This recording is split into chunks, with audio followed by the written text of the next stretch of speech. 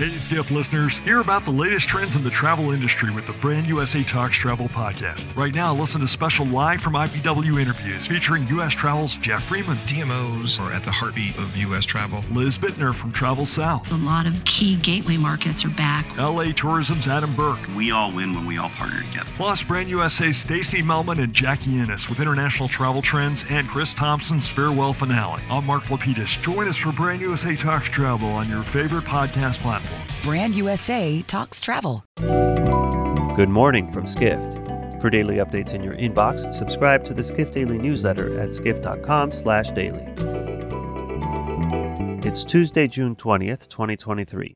Chicago's tourism industry has recently gotten a big boost from events like 3 sold-out Taylor Swift concerts at Soldier Field.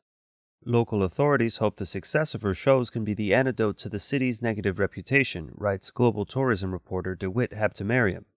Habtemariam reports 45,000 people came to Chicago over a June weekend when it hosted a huge oncology conference in addition to the Swift concerts. One local hotel industry official said it was the best weekend for hotels in Chicago's history.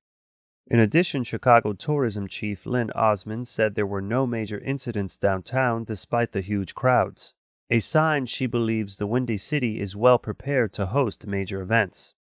However, Habtemariam writes the city and its tourism industry has had to confront public crimes that have made nationwide news. In response to concerns about crime, Osmond wrote a letter to industry partners informing them the city was taking steps to address public safety. Next, luxury travel lodging company Habitas is planning to create a so-called hotel circuit in Saudi Arabia through a $400 million fund, reports senior hospitality editor Sean O'Neill. O'Neill writes Habitas aims to transfer guests around locations in Saudi Arabia, where the company is looking to add 6 properties to its portfolio. Habitas already operates 2 properties in the kingdom. A Habitas representative said the fund would be anchored by the Saudi Tourism Development Fund. Saudi officials have expressed a desire to attract 100 million tourists annually by 2030. Finally, Australia's flag carrier Qantas recently unveiled the cabin design of its Airbus A350 jets, which will feature a wellness zone, reports contributor Jessica Wade. Wade writes the cabin design represents a significant milestone in Qantas Project Sunrise, the title for its new non-stop routes from Sydney to London and New York.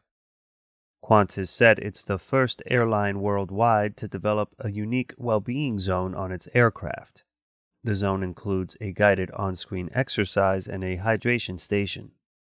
The non-stop flights from Sydney to London and New York are scheduled to take off in late 2025. Qantas also recently resumed service to New York for the first time in more than 3 years, with flights from Australia to New York via New Zealand. For more travel stories and deep dives into the latest trends, head to skift.com. To find these stories and more insights into the business of travel, subscribe to the Skift Daily newsletter at skift.com/daily.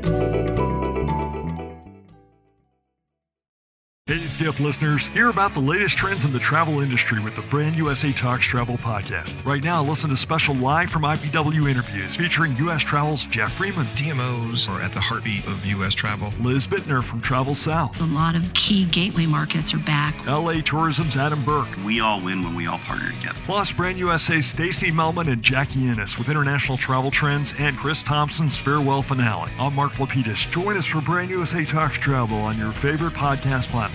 Brand USA Talks Travel.